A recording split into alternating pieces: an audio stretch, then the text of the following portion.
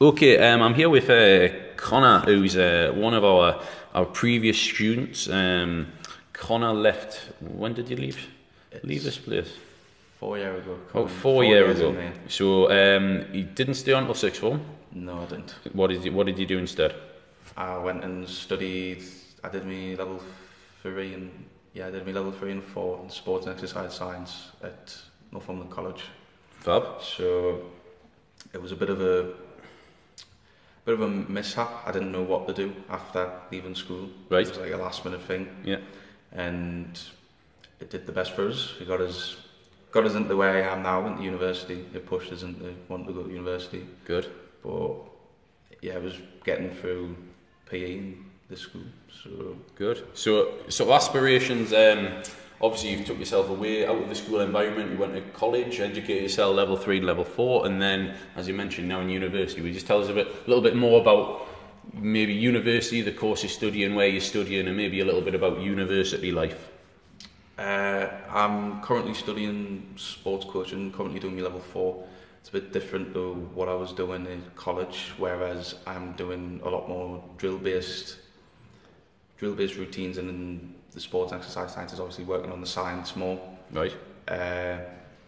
Obviously less. I've only had one exam. I had to reset it, but whereas in science, exercise science, you do like 3 or 4 a year.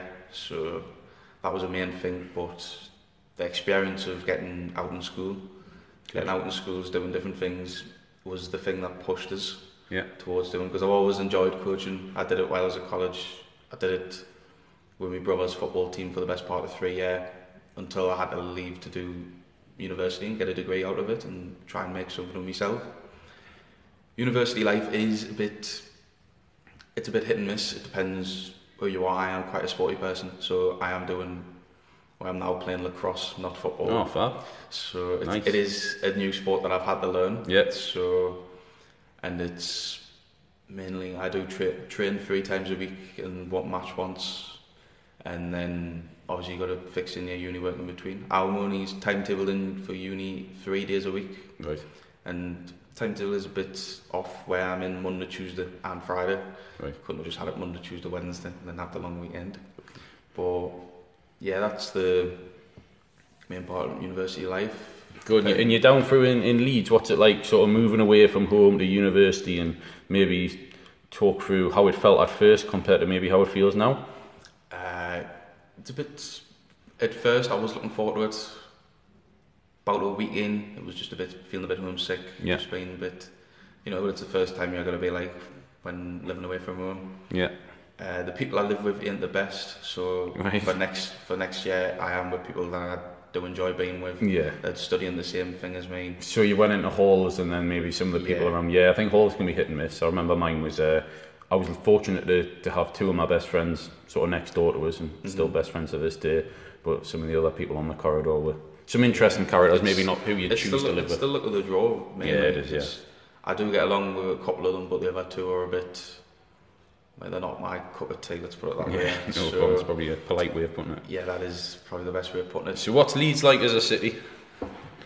Well, for me, I don't live in a city. I live in about 5-10 minutes up the road in Headingley. Yeah. Headingley it's a great nightlife in itself. Yeah. So yeah, because like a big university area, isn't it? There's a couple of unis up there, and a nice environment. And that's mainly where the nightlife is for us, depending on other nights. But on the city in general, it's what I expected. Be quite busy. You can't really get away from people. Whereas Headingley, I can get away from people, and to be different from me, I've always lived by the coast. Yeah.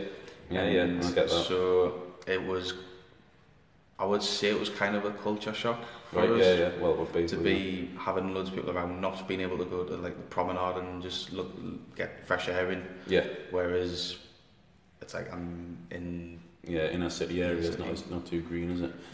Yeah. So what made you sort of pursue the sports side of things? Obviously, you were quite a sporty lad when you were here, and I know you had like a few injuries and things. You didn't seem to be ever off crutches when you were here, which was unfortunate, because I remember you being a talented sportsman. What made you want to sort of pursue sport? Well, before I did my options here, I had my mind set on being a PE teacher, Right. and until after I left school and I kind of fell out with sports. Right. I mainly just stuck to being like me hobbies, like scouts and trying to get work on that. Right. And then it was either a thing my family gives an ultimatum: you either go into work, get an apprenticeship, or you do something you want to do. And I went and did sports science. Oh, right. So that was the main thing for me going forward, if you get. And until I finished college, it was mainly just doing sport all the time. I played football again when I was at college. I played a couple of games here for the college, and it got us back into the swing of things of wanting to do sport. And that result of being a PE teacher and doing that and trying to get a degree with it in the back of my head came round, and then that's what I pursued into being. I took a gap year, so Right. I just mainly did work.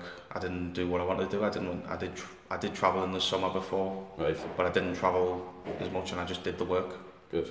So, and then it came to the decision. I did it on the last day. The deadline of UCAS was on the day. Right. I did all my stuff then. Great. Yeah. So you left it a bit late. Yeah, I did it all then, and then obviously I got all my choices, all the choices I wanted. I didn't apply for Newcastle because in my mind I wanted to get away. Right. Yeah. Yeah. I did apply for Sunderland, just because it did have a good sports coaching. Yeah. But they were focusing mainly on the science. Where when I went to Leeds, went to have a look around, and when I speak to a couple of tutors, it was the experience which they said they were going to give us. So that's what pushed us towards doing it. What would you say? Obviously, you said you didn't really know what you were going to do come the end of year 11. What would you say, having sort of 4 years down the line, what would you say to that person? What advice would you give that person that didn't know what they were going to do?